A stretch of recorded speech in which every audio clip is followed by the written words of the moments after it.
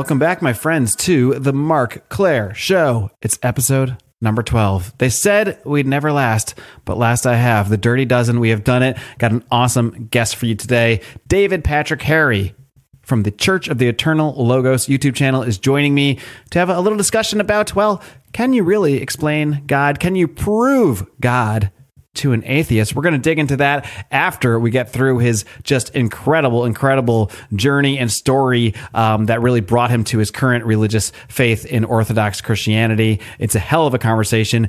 Went almost 2 hours. You're only going to get 90 minutes of it here. Of course, the rest is reserved for my primo subs, the premium subs, the fans who support this show, who are my lifeblood, who keep this thing going. I am so grateful for each of you who supports me either on patreon.com/Mark Claire Show, over on Rockfin at the Rockfin channel. I'm still waiting for one of you to get on Subscribestar. I'm still posting the stuff there just in case I am on Subscribestar as well. No matter how you support me, even if it's just tuning in and watching and listening, I really do appreciate it. I'm incredibly grateful for you guys who allow me the pleasure of doing this show for you. Another thing that allows me to do this show for you is my fantastic sponsors at Fox & Sons Coffee. If you're not seeing the video, the light's a little blown out on the bag because it's a bright white bag.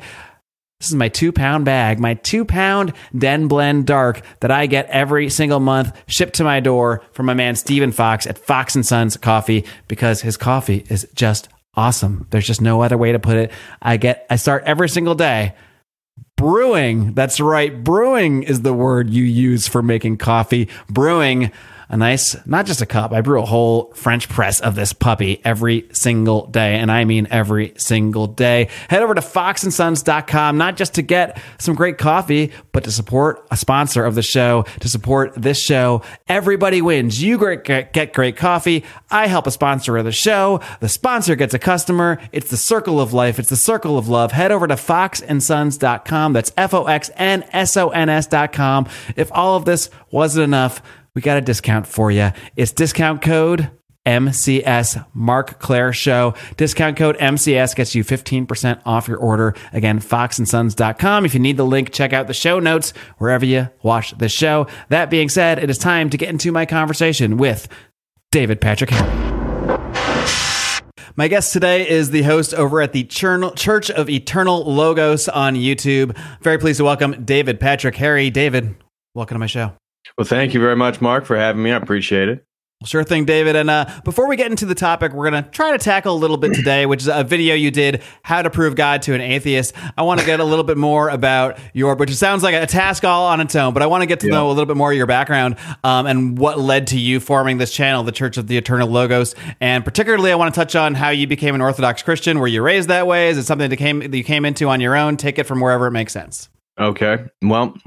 Well, that's a lot, and my the description is, I'll try to wrap up a long story quickly, but I was not raised Orthodox. I was raised sort of conservative Methodist, and I got out of that basically once I got into college. So I started studying as a biology major, was interested in East Asian stuff, got a minor in religious studies. And after diving into some of the academic interpretations of the multiple author theory of Scripture and the Bible and the similarities between Noah and Gilgamesh and all this different stuff, sort of disillusioned me to my naive Christian upbringing. And then spent 2 summers in China learning Mandarin, got an academic certificate in Mandarin, and was really interested in Taoism and Buddhism. That eventually led to a master's degree at the University of Illinois focusing on early Christianity and psychedelic shamanism, where at that point in my life, I would probably describe myself as spiritual but not religious, with a large interest in the occult, and especially the use of psychedelics and Gnostic spirituality. And so that was kind of what I did for my master's degree, was look at the relationship between the early church that was established through the ecumenical councils, and then the various Gnostic traditions, of which there were tons that even competed with each other. And that had to do with like the Nag Hammadi library and all that stuff. And that eventually led to then my PhD program in Berkeley at the Graduate Theological Union. Initially focused on people who were spiritual, not religious, and I wanted to look at how and what symbols they appropriated and why they appropriated certain symbols. Ganesha from Hinduism, Thai Buddhist sculptures, sort of Christ consciousness, all this different stuff. I was curious, like, what symbols are most appropriated and why those symbols out of all different religious symbols. And that led to my first semester during my PhD program, coming across the book called The Psychedelic Gospels. In fact, I have it right here. And that book then is looking at various frescoes within Western Christianity, specifically France, Germany, Italy, Spain, and looking at what appears to be psychedelic mushrooms, specifically psilocybin and the Amanita muscaria mushroom. And the author there posits that this was part of the secret history of Christianity, and that the original Eucharistic tradition of which Christianity participates in was part of a mushroom ritual. Obviously, that would tie back into the famous book of The Sacred Mushroom and the Cross by John Marco Allegro. And so I started diving into that research and basically came to the conclusion that all the frescoes that presented mushrooms were all historically contextualized. So they all were created between the years of like 900 to the 1300s. So during this medieval period in Europe. And so in regards to it being the ancient mystery or the basis of Christianity per se, even though I was still very supportive of psychedelics and the New Age and spiritual not religious and all this different stuff, perennialism, I certainly didn't believe that this was the orthodox or the official basis of Christianity was inebriating substances, because it was so historically contextualized. And so further research leads one to find about the Cathars, the Albigensians, various Gnostic heretics that existed during this medieval period, and ironically occupying southern France, Germany, and northern Italy. And so that led to then me thinking, wow, well, I just dove for about 6 months into all this different research concerning psychedelic mushrooms and particular Gnostic heresies that emerged in relation to Christianity. I wonder if I'll find this stuff in the East, given that those who are familiar with R. Gordon Wasson and his wife, Valentina Pavlovna, they have a book called Russia, Mushrooms, and History. Very expensive book to get. It's no longer in print. You can get a digital copy. But what that book is them looking at the sort of etymology and philology of words in relationship to mushrooms, and looking at what they would call mushroom philic and mushroom phobic cultures, with the Anglosphere, those cultures that speak English being typically mushroom phobic. So we only have a few words to describe mushrooms, fungus, and toadstool. So there's basically 3 terms to describe mushrooms, where in the Slavic languages, there's hundreds of words.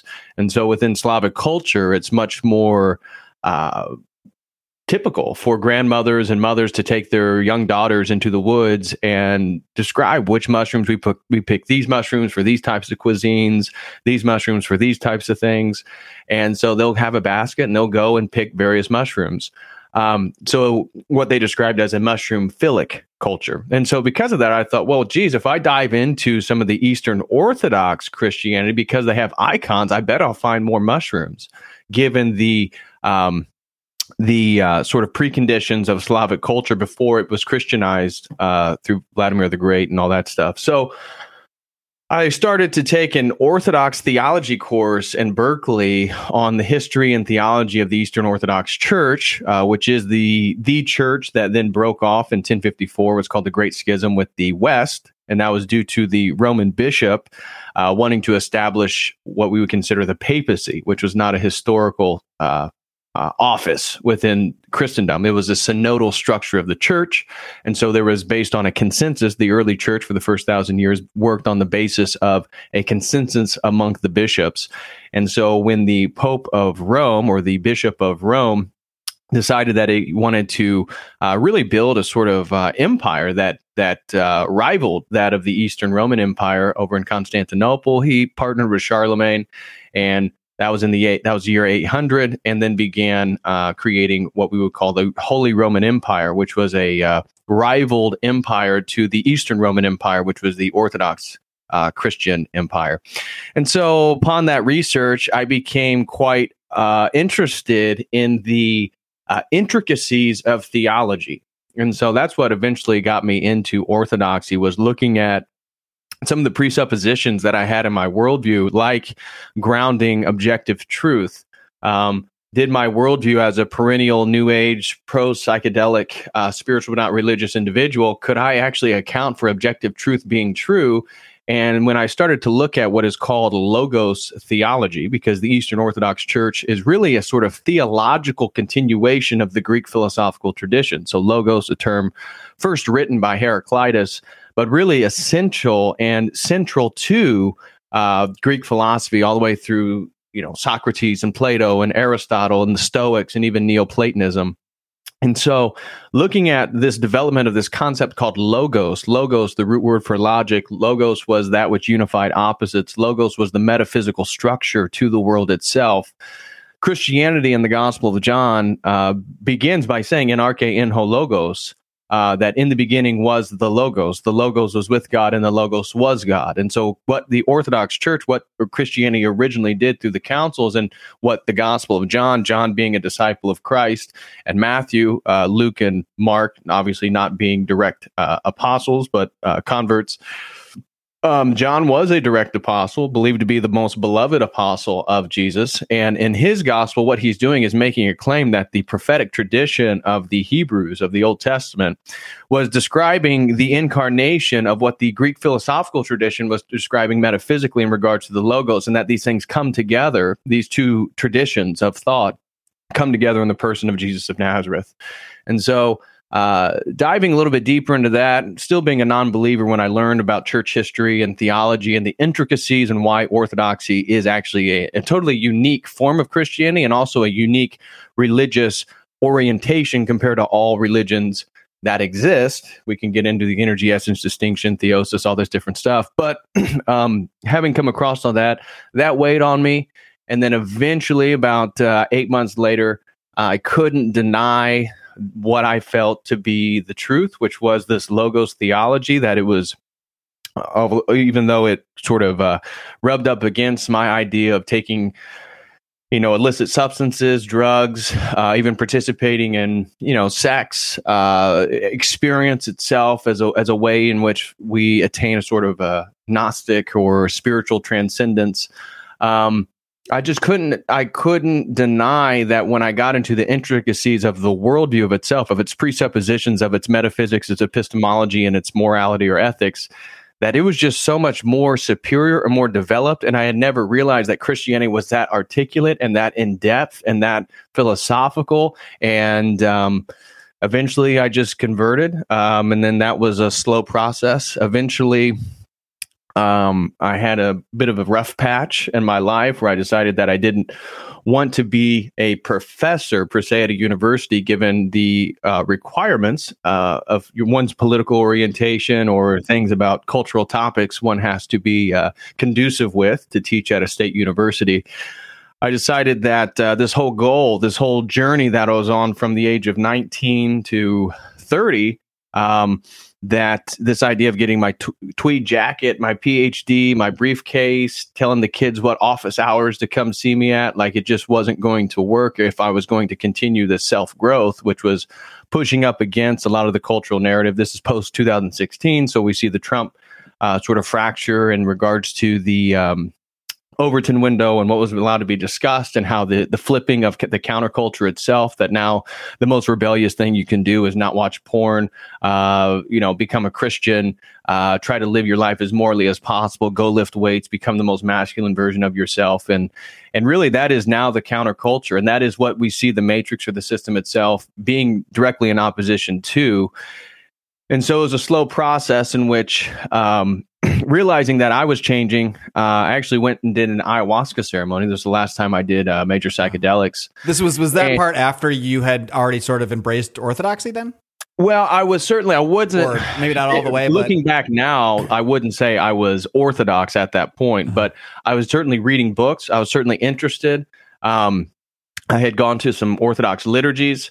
I was basically, in a way, still working this journey out. And I was basically like a Protestant Christian, but loved Orthodox theology. So I wanted to basically have my cake and eat it too. So I wanted to not have to belong to the church and not have to abide by all these strictures in regards to behavior or the priest or communion, participating in the church life itself. But I loved the theology, and I believed that the theology was true. I believed that it was superior to really any philosophical disposition. And so I was basically a sort of semi-Protestant Christian, yet I was all about Logos theology of the Orthodox Church. Did this ayahuasca ceremony because at the time I was ending a relationship with my girlfriend. I was sort of lost because I didn't know what I wanted to do with my life. I was no longer going to be a professor, and I made money. I actually had a previous YouTube channel I started during my master's degree called Fractal Universe.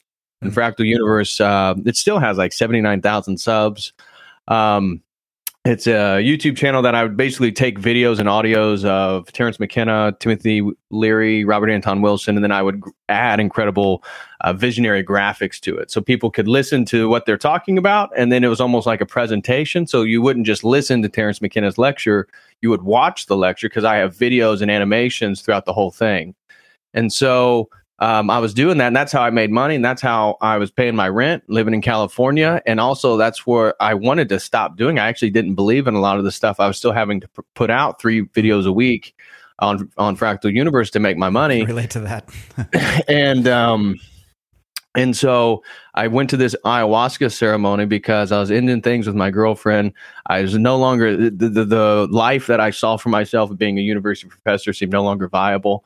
And the way that I was making money promoting psychedelics in the new age didn't even resonate with who I was at that point anymore. This was in 2019.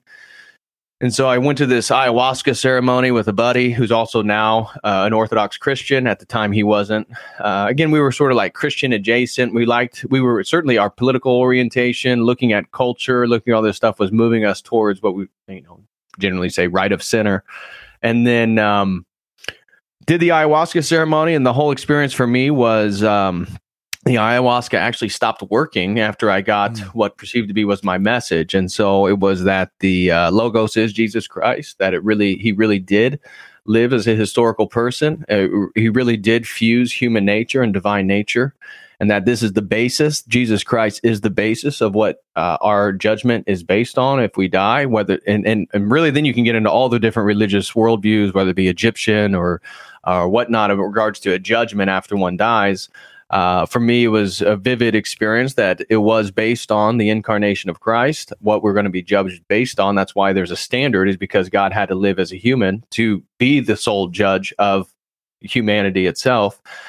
And then it told me it was time in my life to become a carpenter like Christ, that it was time for me, if I was actually going to believe in all this stuff and take it on, it was time to be a builder and not a consumer. And so at the time I was consuming ideas of Terence McKenna. That was the whole basis of that old YouTube channel, was consuming other people's ideas and then producing visuals to it. And so it was very explicit. My experience was that it was time for me to transition the state of life that I was in, and that I needed to create and not consume. And that meant me creating my own content with my own voice, with my own purpose, with my own intentionality of what I believe to be true.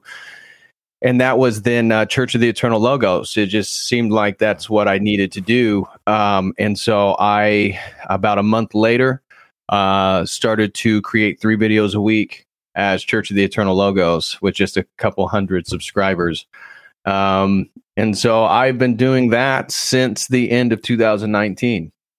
So for about 3 years now, I have tried to put out 3 videos a week, talking about philosophy, theology, culture, religion, history, whatever it may be, in relationship to what I believe to be true, and always through the lens then of this Logos theology, which is the basis of the Orthodox Church. So my content isn't exclusive to Orthodox Christians, but it's very explicit that it is through the lens of an Orthodox Christian worldview. And so whether we're looking at Jeffrey Epstein or some of the global elites, it doesn't matter what it is. What I'm trying to do is then talk about the world through a lens in which most people aren't familiar with, which is what I be the historical church that was founded by the apostles.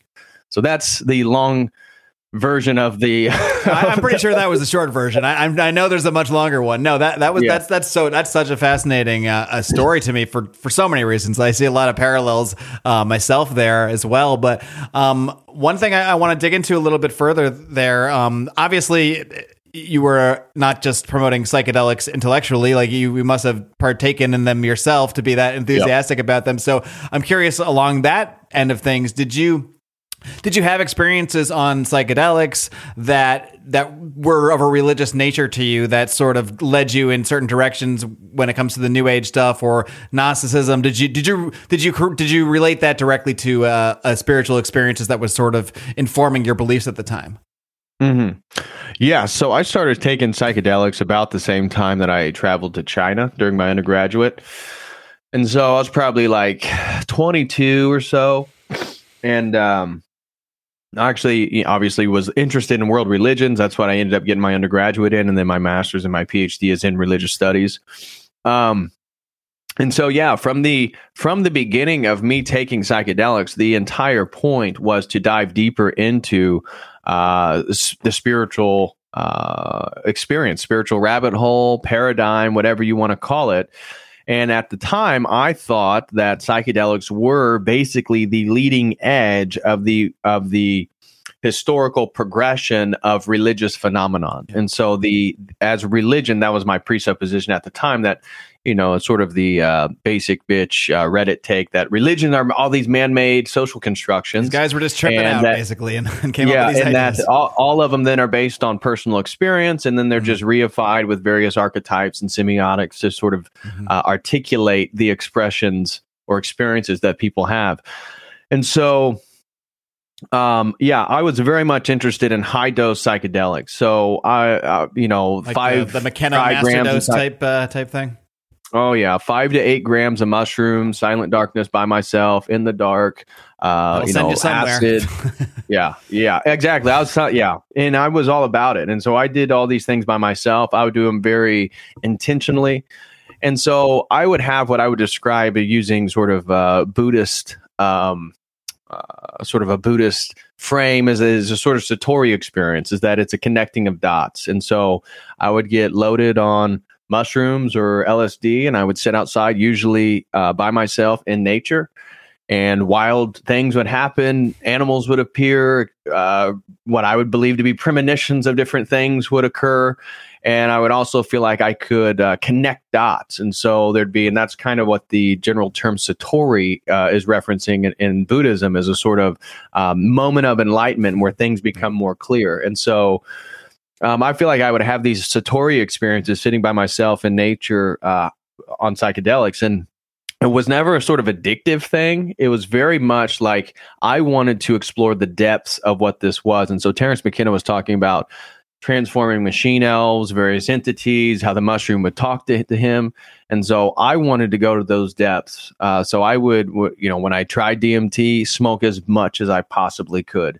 I was very, just my disposition as a person, I'm pretty intense. Whatever I decide I'm going to do, I'm pretty much all in. And so same was true with the psychedelics. I wanted to get as deep into that world as possible. And I believe that I could voyage and I could understand, and I wanted to communicate with entities. And so eventually, before sort of coinciding with my transition into orthodoxy, I was living in Berkeley, California. I had all the drugs that I could want in my fingertips, and I was taking them, and I still would go into these altered states. And honestly, it was disappointing because it's like, wait, this can't be it. Like, there just wasn't that much there. It's like, wait, I've done as much as I could and go as deep as I could for about 4 or 5 years. And it's like, I'm sitting there doing my PhD, and it's like, well, what exactly am I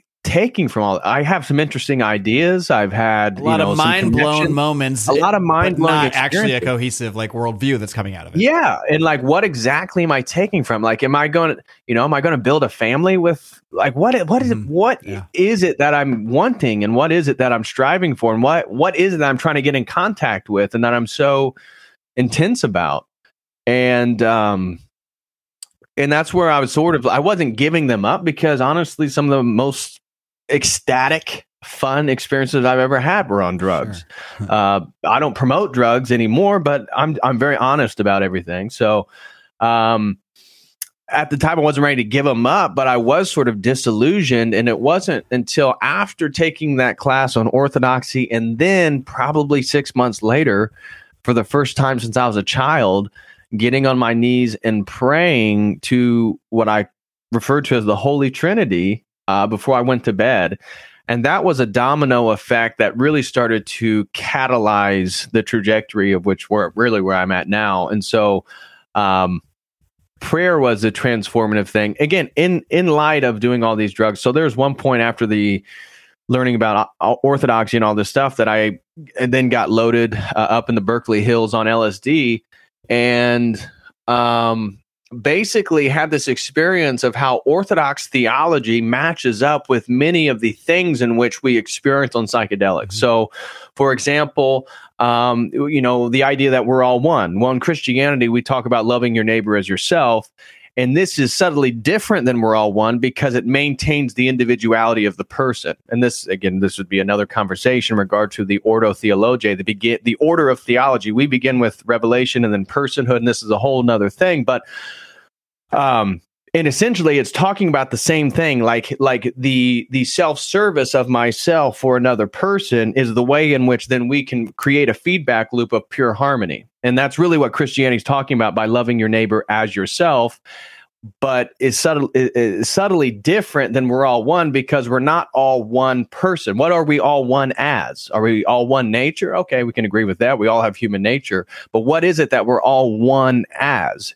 And much of the subtleties of the spiritual but not religious or the New Age is that we're all one entity. We're all one person. I think this is actually a demonic process that is trying to get us to give away the fact that individually we're all made in the image of God, and that individually we need to develop that individuality, because we all then have distinct purposes and processes and ways in which we relate to a personal God.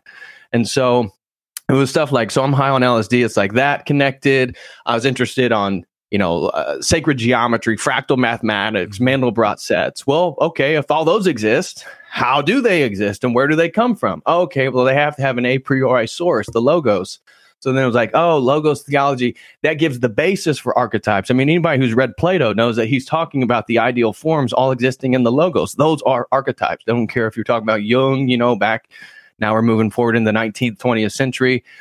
Again, Jung didn't have a basis for how they're objectively true and how they maintain their identity and stuff like that. So, there's useful things out of Jungian psychology, but even then, he was part of the process of really having no basis for making objective claims about structures and things. And so it was like learning, okay, yeah, there has to be the logos for sacred geometry, fractals, aesthetics. Aesthetics itself is based on a particular order. And so chaos, and really you see the attack on beauty and aesthetics currently speaking in our culture, because aesthetics are based on that there is a correct order. And if there is a correct order, that applies to all things. That applies to truth. That applies to my morality, how I live my life. That applies to society. That applies to everything, theology, religion. And so it was like that connects, the idea that God incarnated and he became a man so that we can become gods by grace, which is a unique doctrine called theosis within the Eastern Orthodox Church. Well, the New Age is all about self-divinization. But how do we divinize ourselves? In the New Age, it's about experiences. So and it's about doing it here in this sort of material plane. Yeah, exactly. And so it's about, okay, you have experiences, you transgress, you do things, and that then all the experience, and then the Gnostic presupposition is that I take in more information, spiritual information about, quote unquote, myself. And this is then the advancement of my spiritual journey. And so I could go on, but it was multiple aspects of like the New Age occult worldview that I saw.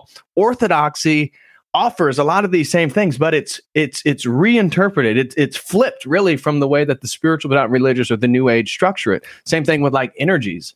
Orthodoxy is all about the entirety of reality is an energetic vibratory process. Now you hear vibes and energy, you think New Age, but no, that's actually original Christianity. And that's how then we relate to God. And that's how we become divinized, is through his energies. And so it was like a providential journey that I had learned all this theology. And then the next time I got loaded again on a significant amount of drugs, it was like I had all that to then reinterpret what I was phenomenologically experiencing.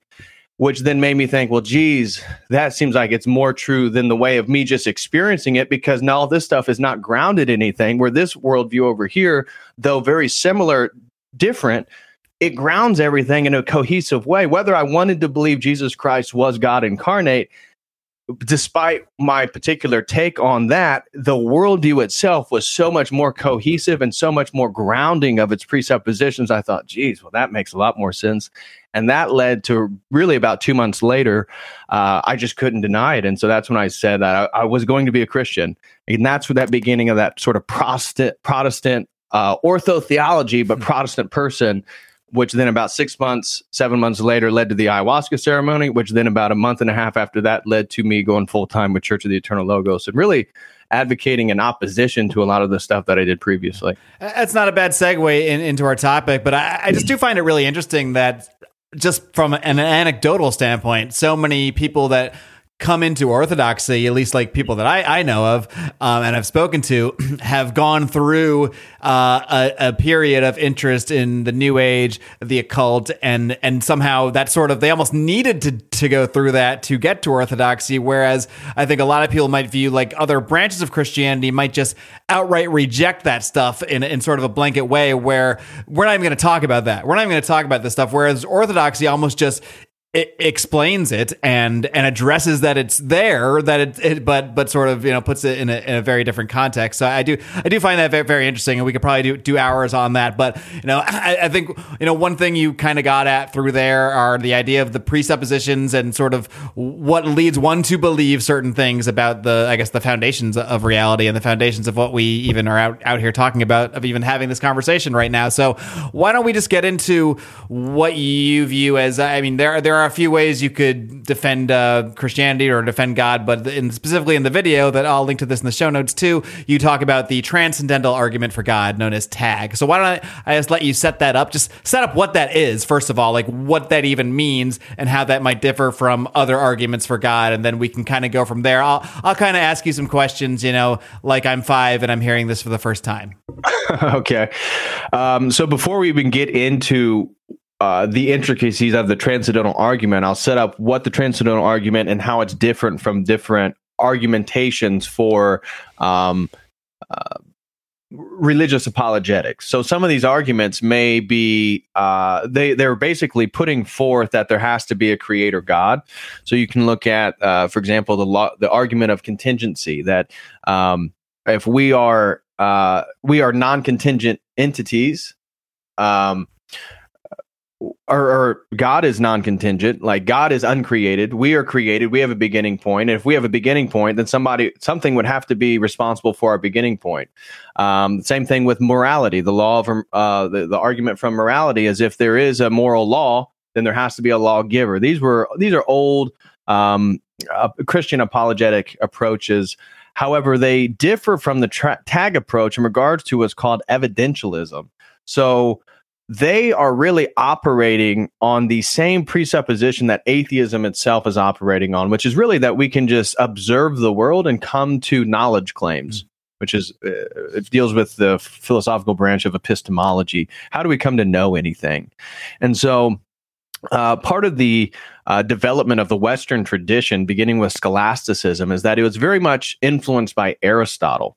And Aristotle was interested in induction, as opposed to Plato, his teacher. And Plato obviously was a student of Socrates. But what differentiates Plato and Aristotle is Plato posited a priori structures, and then he deduced from those structures from there. So in a way, Plato begins up here with his ideology, the ideal forms, the good, the true, the beautiful. And then if those are true, well, then if the forms are true, now we can deduce into how we're seeing the forms exist in the world. Aristotle, his student, took the inverted approach. He begins with, what can I observe? What can I induction from my observations and experience in the world? And then can I deduce from there, extrapolate higher up into then how the world functions and how it relates? So there are two opposite approaches towards knowledge claims, towards epistemology, towards how we come to know the world. And I'm not favoring one over the other. I'm just highlighting that the Latin West, after this great schism, so the original church in Orthodoxy, Again, this would be another conversation on how it deals with Plato and Aristotle and how it differentiates from Western theology. But just agree that the 1054 we have the schism. The West is in its own sort of worldview, and so 800 to almost 200 years before the Great Schism, we already have the development of the papacy in Rome and the alliance between Charlemagne and the Pope to basically form a sort of theocratic government in the Holy Roman Empire to dominate Western Europe. And so eventually during that period, as we move into the 900s and the 1000s, we get what's called scholasticism. And scholasticism is a sort of intellectual approach towards the world that was developed by the Catholic Church that was grounded in Aristotle, because the Latin West didn't have access to Plato. So as history happened and Rome was sacked and all this different stuff, the capital moves to Constantinople, modern day Istanbul. We have the Eastern Roman Empire.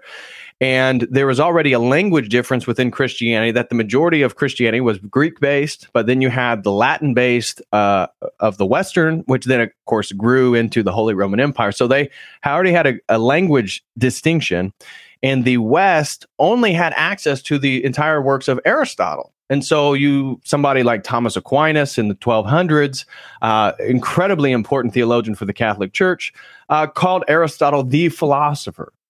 And so because of this, the Western Church had the presupposition of that we have to observe the world, and then we can deduce claims from what we observe to truth claims. And so this began with scholasticism, and this was what gave rise to philosophy itself, because philosophy presupposes that this is what we're doing. So we can just observe the world, and then we can deduce logical outcomes from that. And that's what atheists are doing. That's what anybody who's already presupposing that is doing. What later got developed is the presuppositional argument in the 20th century by a few different Protestants. And what they were accurately highlighting is that really we have to presuppose the Bible and Revelation to have claims, objective claims about certain things. If we're just going to begin by observing the world, how do we justify the existence of logic? How do we justify the existence that the law of identity, that this microphone is going to maintain its identity over time? That is presupposed. We are presupposing that to be the way that the world actually is, and that things will maintain its law of identity over time. But we can't observe that, because if we're just going based on observation, we would have to say, well, potentially it could not. It could not no longer be. It could change. This microphone could turn into a serpent. Who knows? We would say, oh, well, that hasn't happened based on probability. But probability then doesn't allow you to make an entire universal claim, because you're just making a probabilistic claim. So you would have to actually observe the microphone turning into a serpent too, which maybe on one of your experiences you might have seen that, but right. And you would say, well, other people have described it, so then there must be. Well, I haven't observed it. Okay, well then that must be then truth is limited to my observation, right? So there's a problem here in regards to limiting truth to my observation, but then from that extrapolating into universal truth claims. And that's why then Plato begins with the universal claim of the a priori, of the realm, the realm of the forms, the ideals, and then we deduce to the particulars. So do you begin with the universal and move to the particular, or do you move from the particulars, what we experience as people in the world, and move to universal claims of truth? These are two totally opposite approaches. And so the tag approach, the transcendental argument for God, is basically taking a Platonic approach towards this as opposed to an Aristotelian approach. So if I wanted to argue on God's existence based on how fine-tuned the universe is, I'm using that so I'm observing the world, I'm observing the human body temperature, I'm observing how we relate to the environment.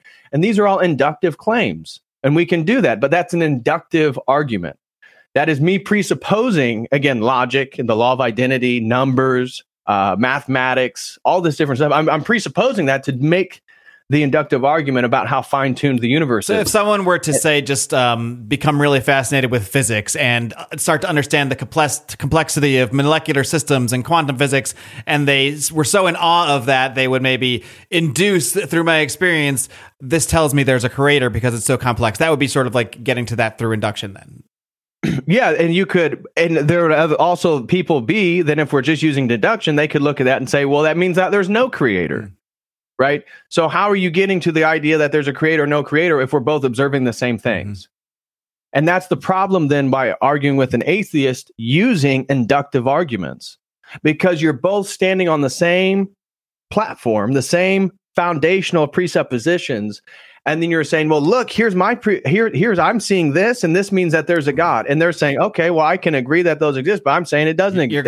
You're gonna interpret it as whatever you already suppose going into it anyway. At the end. Right. And so so then how could you really convince an atheist using inductive arguments on the existence of God, or really any apologetics regarding any particular religion? You wouldn't be able to really change their perspective, because you guys are both playing on the same playing field. And so it's like playing football or soccer. You're just kicking the ball back and forth. You're on the same field, but there really can never be a true winner, because nobody's really, or at least from somebody who's using the transcendental argument of God, nobody's actually asking, well, what about the presuppositions that are used to even participate in induction itself? How do you justify those?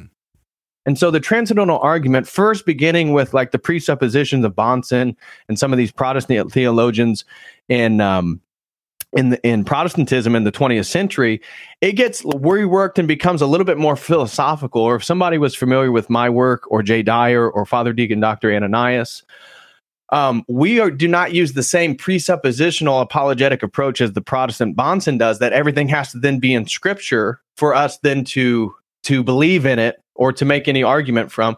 We make it a little bit more philosophical than just strictures in regards to what's in Scripture. So the transcendental argument then, as opposed to the presuppositional argument, which are basically the same thing, but are you arguing from Scripture, or are you arguing from philosophical categories?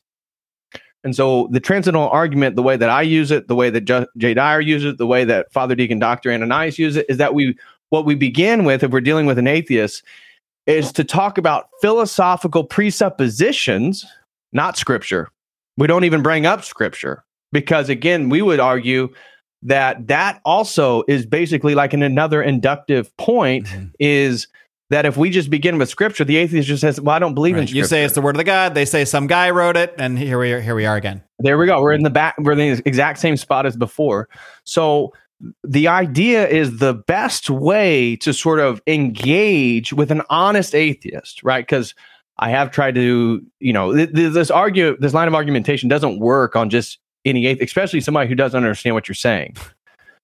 But we'll unpack what the transcendental argument is and how it sort of works, and if the atheist is honest, how they would be forced based on our own theories of truth and how we come to know things, to give up their position of atheism. They could move to agnosticism, like being agnostic, and that would at least be a movement in the right direction. But the point of the transcendental argument is to show that to be an atheist is a totally self-defeating point of view, because so we'll just begin pretending that I'm engaging with an atheist. The point is to then ask them, so I'm engaging in a debate of atheists. Maybe it's on, does God exist, or is Christianity true, or something like that. My line of argumentation would be, yes, because God is the necessary precondition for there to be non-changing, non-physical structures in reality, the metaphysical, what are called philosophical transcendentals. And Kant, Immanuel Kant, that's what he was trying to do with his 12 categories, was develop the 10 categories of Aristotle. He added 2 more categories. Now, Kant is arguing that, hey, he believes in this synthetic process, that we have a priori categories in our brain, we have sense impression from the world, and that then is human experience. And so because it's a mixture of a priori categories in our experience, we really don't have access to whatever the world really is. Now, we don't need to go too much deeper into Kant. My point is to only highlight of these what are called transcendental philosophical categories, the philosophical transcendentals. And so you could ask an atheist, how are these things justified in your worldview? If you're an atheist and you believe in the Big Bang, 13.8 billion years according to contemporary cosmology and the people who support the Big Bang cosmology, in addition to Darwinian Wallace theories of evolution, they would believe that the universe came into existence at a single point, at a single instance, for no particular reason, 13.8 billion years ago, and that these processes have been accumulating into more complexity, more complex structures. And that would eventually include the soup of different chemicals, creating stars and planets. And then eventually we get a lightning bolt that hits a swamp somewhere in the planet. And we get microbes. And this leads eventually into us today. So that is their theory. And if that is true, matter itself is always changing, which is what they presuppose. And if matter is always changing, can they make a truth claim that is non-changing? Because all they can do is observe something through induction, the world, reality, but based on their own presuppositions, it's always changing. So wouldn't truth always be changing? And wouldn't then an atheist have to basically argue that truth is really just the best we can do with science, but it's always changing because the nature of reality is always under a continual process of evolution, and therefore they cannot make any universal truth claim like saying God doesn't exist or this religion isn't real, because how can you make that? It's already always changing. God could exist one day and not exist tomorrow, maybe. Exactly. That's the problem, philosophically speaking. Now, again, most people say, "Oh, that's stupid. Like if he didn't exist yesterday, he's not going to exist tomorrow."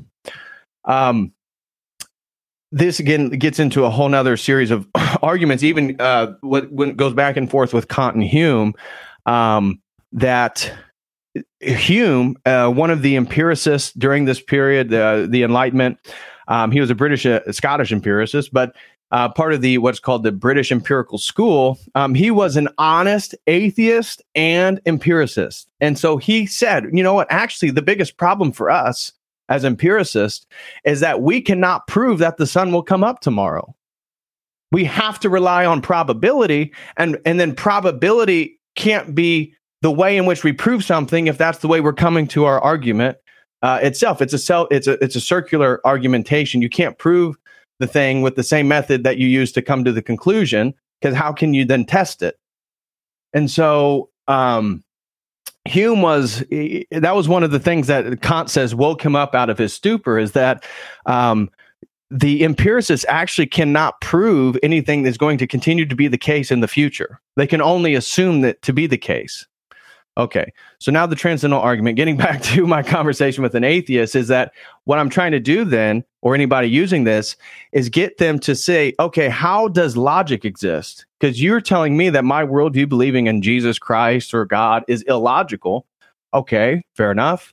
Let's say, how in your worldview, before we even get to why it's illogical, how in your worldview as an atheist can logic exist because it's non-physical and you're claiming it's unchanging? Right. So another way you can ask somebody, is 2 + 2 = 4, and will it continue to be that in the future? And if an atheist says yes, you can say, well, how do you know that to be the case? Because you're assuming a reality of mathematics, numerical logic, and you're assuming that that's going to maintain that knowability into the future, but your own worldview says there is nothing that's unchanging. Do you think that's a precondition of the atheist worldview, that do all atheists have to be materialists? I guess is what I'm saying, because it sounds like you're kind of equating them as the same thing. Do you see that as the way that being essentially the same thing, or is it possible to be not materialist but not a per se, but while still being an atheist? I guess, or if that makes sense. The question would be, well, how would they come to that conclusion? Like, where do non-physical structures come into existence that are unchanging? So if you're an atheist and you believe in the Big Bang, you're stuck. You have to adopt materialism, because how could there be non-physical things that are unchanging? And something unchanging would have to create unchanging things. So, an atheist, they can have all types of beliefs. They could say they're an atheist and they believe in a panpsychic universe. I mean, they can say all types of shit. The problem is it doesn't make any sense based on their presuppositions. And so the line of argumentation here is looking at an atheist and looking at numbers. Oh, okay, you believe in the number 7. Can you show me the number 7? Where does that exist?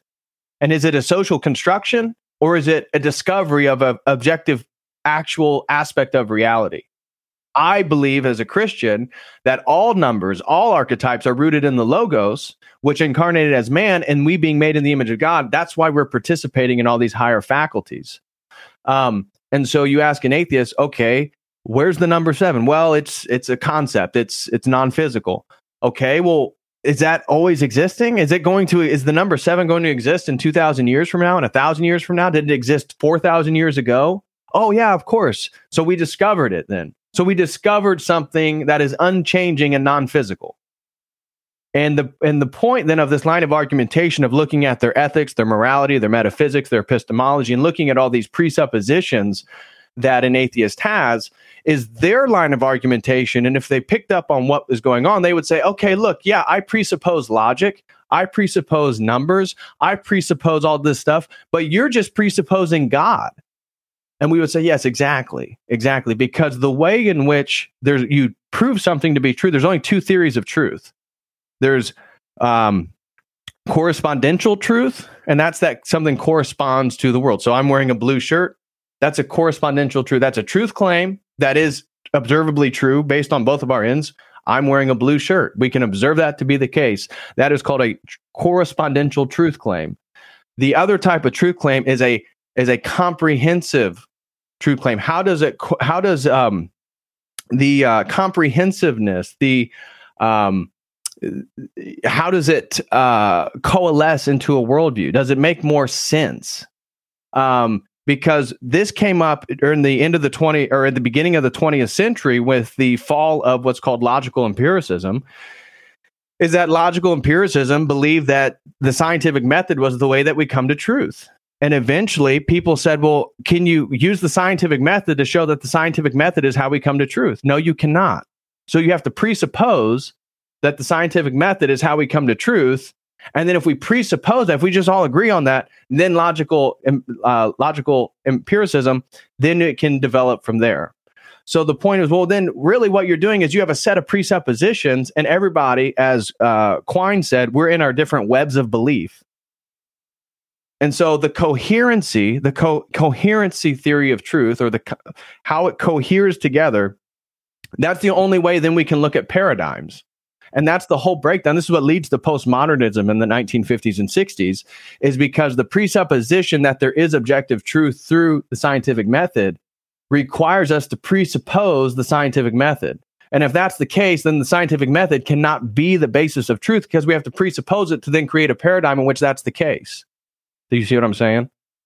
So that's the breakdown in philosophy at the beginning of the 20th century. And that's what the whole, logical empirical tradition falls apart. And this was the whole hope of people who are these analytically minded, or the Anglosphere of philosophy, what's called the analytic tradition versus the continental tradition of European philosophy, where the Europeans, what's called continental philosophy, they move into what's called German idealism, romanticism, and then phenomenology, because they believe, since Kant broke down our ability to just observe the world, because if Kant was right, he's saying, really, look, you cannot make the objective claim that you absolutely know what is out there, because it's the mixture of sense perception and our a priori categories.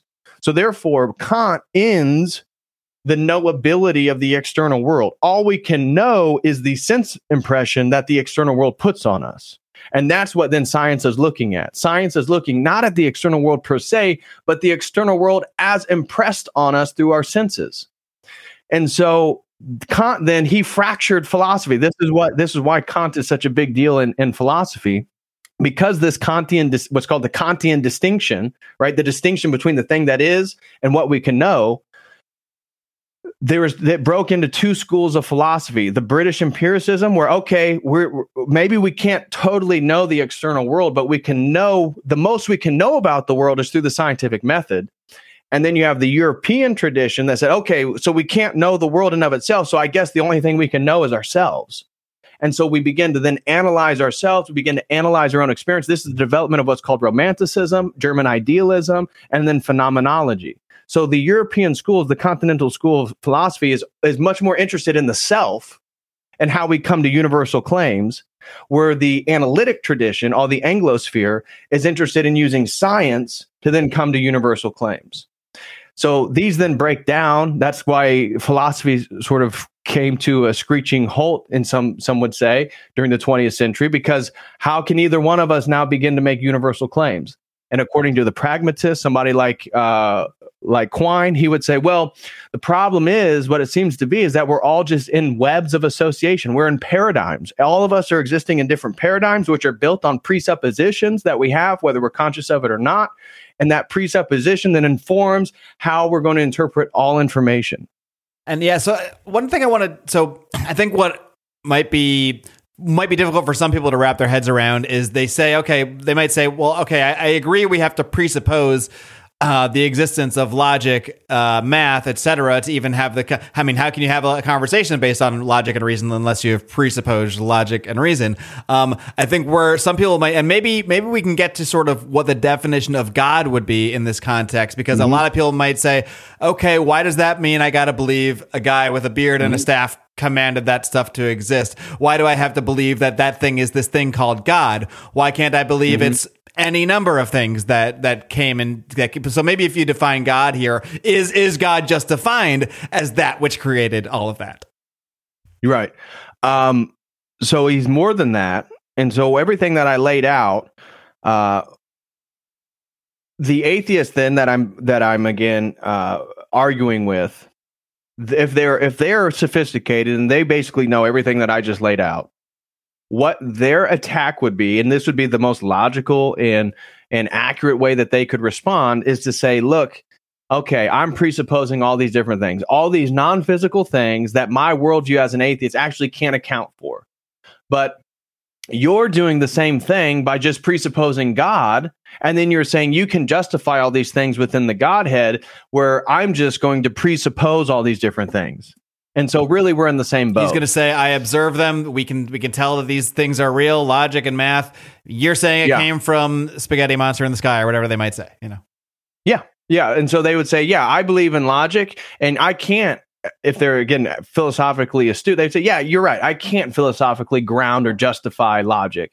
But I believe in logic because I see the utility of logic and I see how it's working in the world. Same thing with the scientific method, same thing with numbers, same thing with mathematics. And so they would say the utility of these things are why I believe them to be true. And that's why then the transcendental argument of God is moving truth claims from correspondence, which is this inductive platform that everybody who's observing the world is presupposing all these categories, and they're participating in this inductive process that I'm going to observe the world and come to truth claims. That is a correspondential truth claim. Whereas the coherency theory of truth is interested in the paradigm itself. And so that's what then the tag argument is trying to do, is trying to, if we're all putting our head through a window called a paradigm, and then we're looking onto reality through that window, the goal of the transcendental argument is to tap the atheist on his shoulder, and then both of us step back from our paradigm, step back from the window so we can see the window frame, so we can see what exactly we're looking through, and to then argue that, look, yes, we can look both through our windows, and we can then have all these corresponding truths, but we need to then get out of those windows and find an objective and a way in which we can analyze our platforms equally. And that is then what is called the coherency theory of truth. Which one coheres more and which one then does justify? So they can't then, once we move the theory of truth to coherency, they can't just say, look, I'm going to presuppose 1,000 different things and you're going to presuppose one thing and they're equal. Because based on the coherency theory of truth, their worldview is less illogical than my worldview, because my worldview can justify things and I'm making fewer presuppositional leaps, right? I'm making a presuppositional leap that God exists. they're making the same jump that I'm making that God exists, but they're making it 1,000 times with numbers, with logic, with the law of identity, with all this different stuff. And so based on the law or the coherency theory of truth, then their worldview is unjustifiable and therefore has to be less true than a worldview that is more justifiable. Now, this does not prove Christianity. All this argument is doing is showing that there has to be a non-changing precondition for all these non-changing, non-physical presuppositions that we all hold. That could then be God, but that doesn't say the Christian God or the Muslim God or the Hindu God. We haven't got into that yet. We were just saying that there has to be something that's non-created, eternal, that created these things that we then can participate in. Does it even presuppose monotheism necessarily? Could it, before you get into that, before we went into that to try and justify which religion has that right, could you presuppose 6 gods did this together as much as one God, or 4 computer programmers if you're, we live in a simulation kind of person? Could you all sort of fill in your blank with whatever you want and still agree on the same idea that these are presupposed and something created those presupps? Yeah, that would at least be, somebody who believes in that would be able to defeat the argument. Yeah, they would be able to defeat the atheists based on that worldview, because even though they believe in 6 spaghetti monsters, the 6 spaghetti monsters that are eternal can then philosophically justify more accurately the existence of these things that we believe, as opposed to somebody who's not making a claim about it. The atheist, generally will speaking, again, if they're very reluctant to change their opinion, will just say, well, I don't see the utility in you having less presuppositions than me having more presuppositions. But again, philosophically speaking, there's only 2 ways to know something is true. And so they are forfeiting, in regards to the coherency theory of truth, their ability to be more true than the guy with 6 spaghetti monsters. Just kind of going further on this question, does presupposing God as the creator of logic, reason, math, everything that we presuppose to even have a conversation really, or to do anything here, does it presuppose that has to be the original creator? Could God have a God who has a God who has a God who has a God? I mean, how far back? I mean, or is that just unknowable? I mean, maybe these are like atheist kindergarten type questions, but that's what I'm trying to sort of get at here. What people might think. So, 2 problems with the idea. One's an infinite regress, which Aristotle dealt with in regards to the unmoved mover. That we can't just have an infinite regress of causality. And that's why he came to the conclusion that there has to be an unmoved mover, an uncaused cause. Again, that's just a very abstract way to say. At some point, right. God. Or else we're just God, basically. Right. Something eternal has to not be down caused. the line, I suppose. But something would have had to have been that original unmoved mover, which is what you would call the God. The God, yeah. And so the other point, so again, logically, an infinite regress doesn't make sense. And so Aristotle, the Greeks saw that. And that's what then really coming up with a Godhead to understand and deal with that. That's where Christianity, Neoplatonism, Stoicism, all these different, Talmudic Judaism. We got Islam comes in the 620s with Muhammad. So, the unmoved mover, that's basically the state of philosophy with Aristotle's, hey, we can't just have an infinite regress and a non-theistic worldview, because then there is no ultimate cause. The other point, in regards to God having a God, is by definition, none of those would be God. Because the category of God itself is eternal, uncreated, omnipresent, omniscient. And so a God that has a God, we're no longer talking about God. You're talking about something created, which is it's a category error.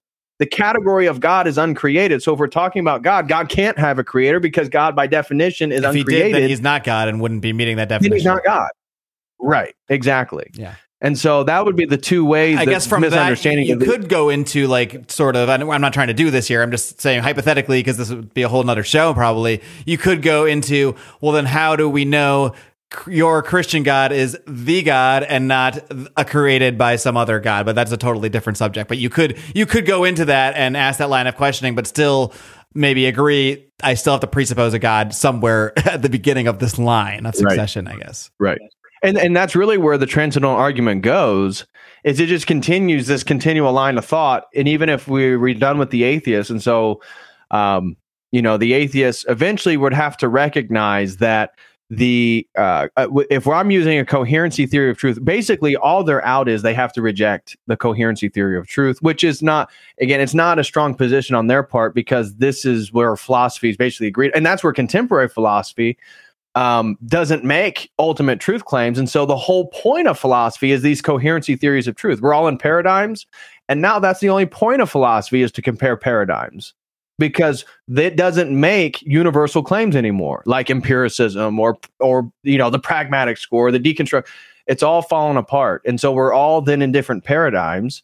And so the only thing we can do is analyze the coherency and the justificatory basis of our paradigms. So eventually the atheist, which again hardly ever happens. So the video that I created is like a utopian ideal example of an atheist who's actually following what you're saying and actually is searching for truth, and then understands, and then will change their opinion. Most times it never goes that way. And usually they'll rage quit or just give up, or just say that you're doing the same thing I'm doing, which I'm not denying that I'm presupposing God. But what I'm saying is my presupposition of God then lays forth a worldview which we are both sharing. Me and the atheist. Being honest, like along the way and following this sort of chain of logic, do they eventually have to at least get to a point of, if they feel uncomfortable calling it God, but they almost have to agree to the same thing, and you'd have to call it, maybe they just don't like it. It makes it feel icky to say that, but eventually they would have to concede the same concept, which is what you would call God anyway. Yeah, and that's really where you see contemporary use of the framework of consciousness. So people will now say, well, it's just consciousness itself, this ethereal sort of self-awareness within the universe. That's the basis for logic. That's the basis for numbers. I'm a conscious entity. That's you hear a lot of the universe talk, the universe is doing this, the universe is doing that. So you're basically saying the same thing. You just don't like calling it God for whatever reason. Yeah, and that worldview, if I just make it consciousness, at least that's a better position than the atheist. You see, the point is that the atheist has no justificatory basis. And that's the problem, is if the atheist is going to be totally consistent, the only thing they can do is say that there is no such thing as truth, because they can't make a universal claim based on their ever-changing worldview. Because the world itself is constantly changing, and truth, definitionally in their worldview, is the scientific method, which is the observation of a world that's constantly changing. So if they're going to be consistent, the best they can say is, I use the scientific method as a probabilistic metric, but ultimately we can never, ever, ever make a universal truth claim, which is itself a universal truth claim. And that's where then the whole worldview falls apart. So you can't, there is no out. If you begin with the atheist worldview and you're dealing with somebody who knows philosophy and theology, you're stuck. You can't actually get out of your worldview because it's self-defeating. And so the only line, and that's where my video ends, is to presuppose a God. Now, orthodoxy, and why and again, we see myself, Jay Dyer, Father Deacon, Dr. Ananias, why we like the tag is because Orthodox theology is incredibly philosophical, if you will, in a way. And of course, it's theology. So I'm not trying to demean Orthodoxy to a philosophical position, because we absolutely would consider that a lesser position. But it can deal with all philosophies and all comers. And so Orthodoxy then would fare very fine if we continue the tag argument. Now, from atheists, we're just all dealing with people who presuppose a transcendental entity. Okay, now we all presuppose a transcendental entity, and the question is, how do we know that entity? How do we come to understand our relationship to that entity? And then it gets into revelation. And so if you then believe in a cosmic God, and I ask you, how do you come to know that cosmic God? And you say, well, I took 5 grams of psilocybin and I saw him. I would say, okay, so it's a subjective experience. It's relative. It's only true for you. No, it's true. It's an objectively. Okay, well then how can you show me that that's an objective truth? Take the mushrooms. They can't. And then I could have my own experience where now Yeah, it's a three-headed entity or something. Like I could have my own. So that's not objective. One guy's going to see, the flying spaghetti monster, maybe, and another guy's going to see the three-horned stag, a unicorn, or something, a talking unicorn. Yeah, so then it's like, well, okay, well, which one is it? And so the question then, continuing this transcendental argument for God, using transcendental categories, the transcendental categories of philosophy. Now I'm dealing with other theistic positions. How do we know that to be the case? So if I'm talking to a Nordic pagan, which at least would be in a better position than an atheist, okay, how do we know that all these gods exist? Well, our ancestors talked to this tree and this thing happened, and then this god's of the water and this god's of the sea. Okay, so your gods then are limited. I mean, your gods only have powers within certain domains. And so we can get into the logical inconsistency of the concept of divinity itself within a pagan worldview. Because where is the ultimate God? Where is the God that created? Where is the unmoved ends up asking mover? The same questions at the end of the day. We're asking the same questions. Now let's presuppose we're talking to another monotheist, whether they believe in the universe, maybe they believe in a panpsychic structure, maybe they believe in consciousness, maybe they're Muslim, maybe. Again, as Orthodox, we would say even Catholicism is basically they're in the same hole that the Muslim is regarding to some of their scholastic presuppositions of philosophy and theology. So as an Orthodox Christian, what we're trying to do is then say, well, I believe the world is this way due to revelation. Now, obviously, a lot of people are going to hear that, but, well, that means I have to presuppose your Bible. But the whole thing about this coherency theory of truth and the state of philosophy itself is we all have to presuppose something or we can't even have an experience. So we all ultimately have to make a leap, a presuppositional leap of faith, if you will. We all have to do that. Every single person to make a truth claim. Whether it's a leap of faith in a specific story or a specific explanation, or it's a leap of faith in something pressed a button that blew us up and made it. I mean, there's a leap of faith somewhere in there, no matter what. Right. And that's what the Big Bang is. So even if you were going to take back the atheist worldview, you said, because that's why it was so appealing for so many people for so many years is, we're going to do away with all that presuppositional crap or God. And so the universe, it just exploded and it's been on this process and we can run it from there. And then the question is, so you're making a presuppositional belief that in a single point, for no particular reason, the entire universe, which again, I do not believe is eternal or infinite, because I believe those descriptors are only in relationship to God. And so anything that's created and it has a beginning point can't be infinite or eternal by definition. And so again, I think it's a total rhetorical sleight of hand when science talks about an infinite universe, or Neil deGrasse Tyson or Bill Nye, because they also agree in a beginning point. Yeah, which one is therefore, by definition, is not infinite. It can't be. And if it's expanding, then it's not infinite either, because it's expanding. So there's a lot of questions. And that's why the universe, the material itself, is their God, right? Because they begin to associate the qualities and attributes that we attribute to God to they'll creation almost personify itself. it sometime. Well, the universe does this, the universe does that, and now they're almost not even atheists anymore. They just have switched the word around. Exactly, and that's what we're seeing in the world itself, in this movement towards, you are stardust. What is this? This is a spiritual interpretation from a atheistic, veneration of matter. We are, and this is where I believe in some of the religious scholars, they talked about we are as homo religious, and that we're not just homo sapiens or homo sapiens sapiens. We're not just thinking species. And again, I do not believe in macroevolution.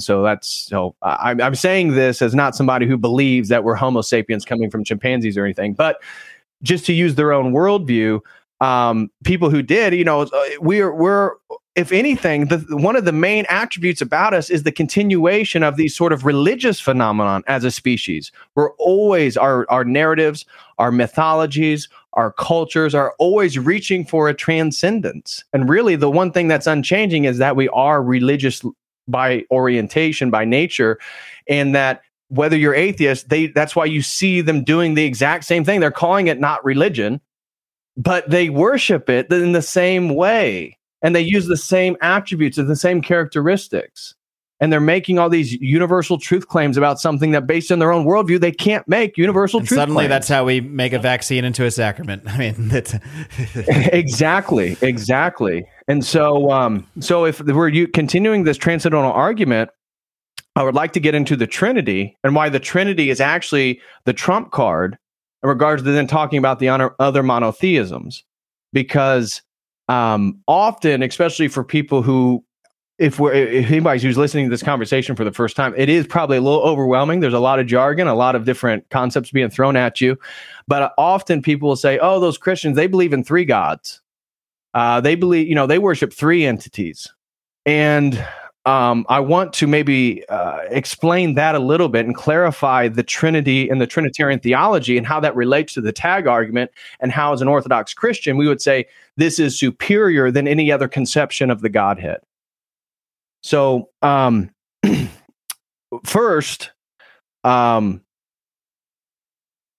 we're dealing with God and we're making what are called cataphatic claims, that is saying what God is, then there's a form of theology called apophatic, where we're saying what God is not. And so God is not death. God is not totally knowable. God is not, an ideology. These would be apophatic claims. We're saying what God is not. If we say God is love, God is unity, God is merciful, these are cataphatic, not apophatic. So we're saying what God is. So one of the problems of monotheisms is, how do you know the cataphatic attributes of God? How do you know what God is? And then almost all monotheisms would say, well, based on revelation, based on scriptural revelation. Okay, so tradition.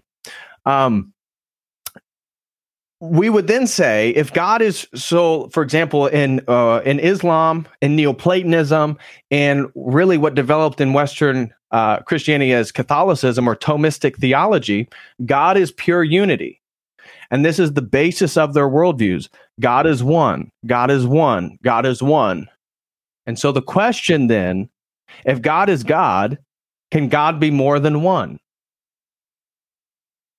And within their worldview, that God cannot, because God is essentially by definition oneness. And so if God is oneness, then the category of oneness is actually more dominant than God himself. God is in a box called unity and oneness. And God must always exist there, because if he gets outside that box, then he's no longer pure unity, pure God.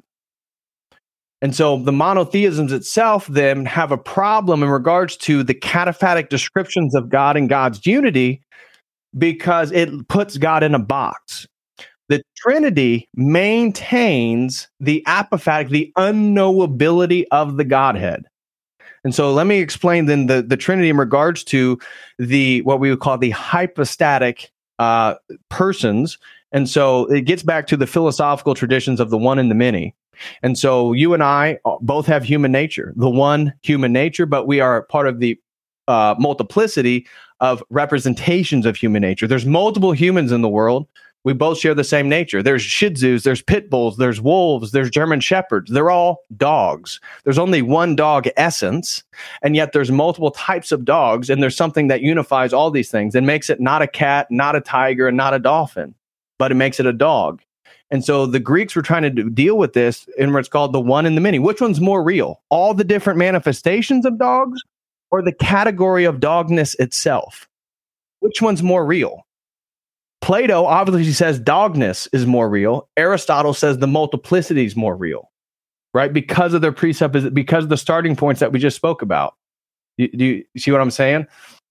And so Aristotle's looking at the world. He's saying, look, I see multiple types of dogs. I'm going to begin there. That's more real. And then all those multiplicities lead to some sort of unity. Plato says, no, it's the ideal form. It's the category of dog essence, dog nature, dog substance. And then it bleeds into the multiple forms. Christianity is making the same claim in regards to the Godhead. There's only one God, but it's three persons. If God the Father is God and he begets himself, it would also have to be God by definition. Just like you, and I don't know if you have children or if you do have children, that child in your wife's stomach or whoever, it has human nature before it's even born. And when it is born, it's fully human. And it's fully human because both of you guys are human. And yeah, it's not an adult. It doesn't know mathematics. But by definition, in regards to the category of essence, nature, and substance, it is human. If God begets himself, by definition, that would have to also be God. And if God proceeds from himself, by definition, that would also have to be God. And so then we're dealing with one nature, one essence of God, but three persons, three hypostatic manifestations of that essence, right? And so it's not three gods. It's one God, one divine nature, but it's three persons. And so it's one like God a triangle. In three forms, essentially. Yes. And what that does and why that's so superior, again, based on revelation of the Old Testament, New Testament, that's where this is coming from, this particular structure of the Godhead. Obviously, Islam rejects the Trinity because they reject the divinity of the Logos. So they only have the Father, they only have Allah, they only have a singular unity concept of God, which most religions have. Christianity is the only religion that's making a claim in regards to one essence, three persons. And Pythagoras talked about how three was the first number of multiplicity. And so what Christianity is doing is claiming that God is both one and multiple. That there is not a category, there's not a box you can put the Holy Trinity in. Because he overcomes all boxes. For example, in Islam, Allah, can Allah become material? No. Can Allah, he's eternal, right? Can he become temporal? No. We would say, yeah, that's why he's not God. Which is why I guess even in their own story, Muhammad couldn't be God. He could just be a prophet or something. Right. Because he's because he's in space and time, because he's a human. Christianity is dealing with all these problems, right? It's not like these people were uneducated or dumb. They're aware of all this stuff when they're forming the theology, when they're looking at the scriptures, when Christ is even talking to the apostles. So the it is Trinity, funny how there's a lot of these like gotcha atheist arguments, and then you like find some scripture and you're some old writing, and you're like, oh, they wrote about this 800 years ago. You know, like they were having these same conversations then, and we kind of like to think it's like our modern like enlightened minds that are coming up with these atheist arguments because now we know science or something. But it's like, no, people were saying this stuff 1,000 years ago or whatever. Exactly. I mean, there's you know, there is plenty of Greek philosophers that were atheists, you know. So the Trinity, why it's superior, is that it's basically arguing that the knowability of God and the Godhead is coming through one person, the Logos, which is in our worldview the unity God that all these other religions are talking about. That the Logos is the unity of the metaphysical reality, space and time, logic, numbers, archetypes, but then it also incarnated into space and time because it is through the Logos. It is through Jesus Christ how we get to the Father. It is through Jesus Christ, the Logos, how we get to understand what the Godhead is, what the nature of God is. And so because of that, it maintains the unknowability of the Father.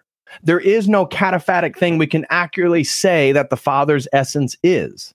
And this gets back to what Orthodoxy calls the essence energy distinction. You see, if I'm Muslim or even that's the level, that's the layer or the formation of God that is just beyond the level of human comprehension.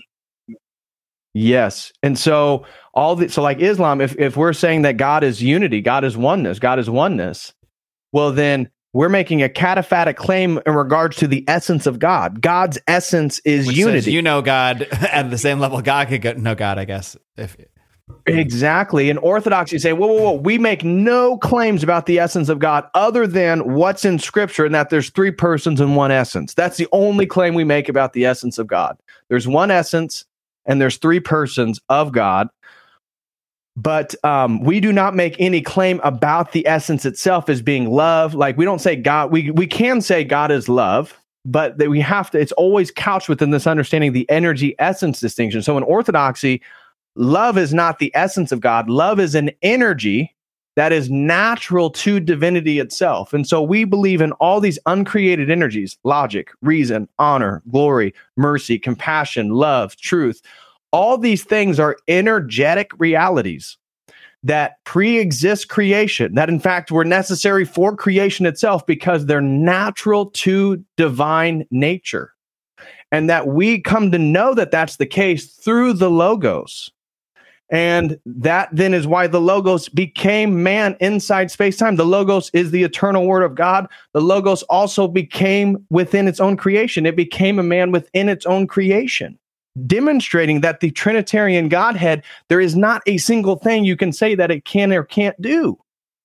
You can't say, oh, well, God can't die. You're right. Divine nature can't die, but our Logos took on a human nature and allowed the human nature to die, attached to divine nature, so that men following the divine nature, again, this process of theosis, engaging in these uncreated energies, you won't be able to die because God's already plowed that field, right? If it's a cornfield, he's already plowed that path by taking on human nature and then allowing human nature to die. But because God can't die, human nature doesn't ultimately die because he is a person, has both those things, fully human, fully God, and therefore he can't die. He takes on human nature, and now there's a pathway for us created entities into eternity. And that is then the Orthodox doctrine of theosis, is that we become divinized, we become more like God the more we engage in mercy and compassion and love. The more we emulate Jesus Christ, essentially, which I guess makes you a Christian, if that's what you're aiming to do. And that's what exactly. And this was the original theology. So everything, somebody might be listening to this and like, my God, how this doesn't sound like Christianity at all. No, brothers, this is actually the original theology.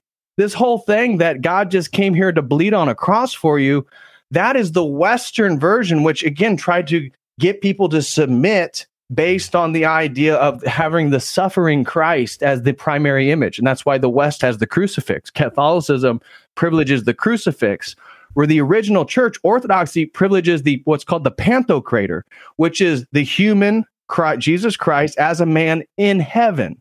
The idea is that human nature, that Christ right now is inside of eternity, sitting next to the Father, but he has male genitalia. He has a full human body. That being a man is actually higher than being an angel. And that was the point of Christianity. That's the point of the incarnation. That's the point of creation itself, is to allow entities like you and me, being made in the image of God, to, with our free will, which only God has free will, to choose if we want to love him, because that's what love is. Love necessitates free will. So the whole point of creation is not that God created us to be damned or to send us to hell.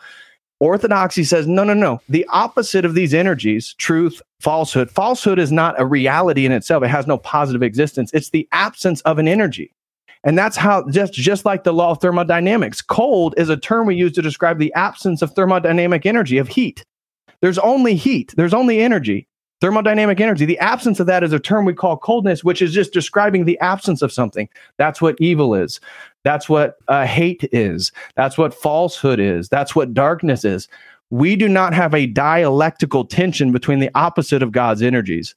They are just the absence of God itself, which therefore is death, which therefore is darkness, which therefore is non-being. And so the whole spiritual war then is trying to get us to participate in the opposite of God's energies so that we become just as dead as, I would argue, the created entities, demons, Satan, are also just as dead, because their transgression happened in eternity. And so they already know their fate. And so we then, being higher than the angels, being higher than the demons, are trying to get us to do the exact same thing, because only man can participate in theosis. Well, David, it certainly gives people a lot to think about, especially if someone came into this one as an atheist. So I'd be really curious to hear their thoughts by the time they get to this point. But if any of you out there, we're going to wrap up the main show. If any of you out there are interested in this type of content, this type of material, Dave is doing this a couple times a week over at Church of Eternal Logos. So why don't you just let everybody know where they can find your material? My listeners are pretty smart. They can probably use YouTube and figure it out. But I know you have a member site as well. So feel free to plug away on everything you got going on. Okay, so yeah, if you'd like to hear more, again, it was a bit all over the place, but I basically talk a lot about these things over on Church of the Eternal Logos. And then you can find me on Instagram and various platforms at DPHARRY, or just search David Patrick Harry. And then I also have memberships for an exclusive video library. So I have half and half videos and content that's exclusive just for members. I also run a fitness membership of teaching guys how to do hypertrophy lifting and build muscle tissue and build their bodies.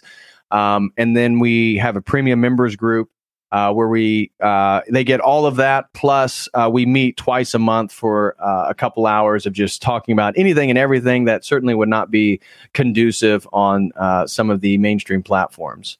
So that's basically what I do. And then I'm also trying to finish up my PhD and get my dissertation written and turn that into a book, which is actually on transhumanism. So what my academic research has nothing to do with anything we've talked about this is just my presentation today. So, if you guys are interested, please go over to Church of the Eternal Logos and feel free to reach out. You can go to my website at davidpatrickharry.com or churchoftheeternallogos.com, takes you to the same place. And feel free to shoot an email or ask any questions, and I'll get back to you as soon as I can.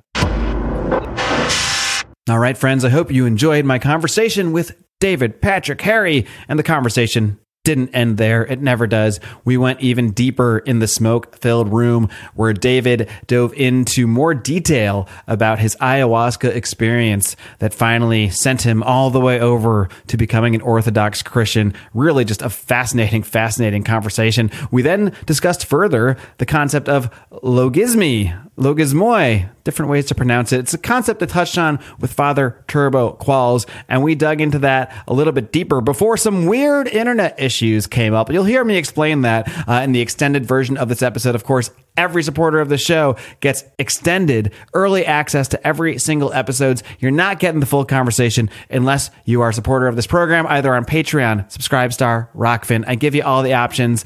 All the links are available at marcclair.com. That's marcclair.com. By the way, don't forget to support our great sponsors, Fox & Sons Coffee, foxandsons.com. Use discount code MCS for 15% off your order. Until next time, my friends, in case I don't see you, good afternoon, good evening, and buenas noches.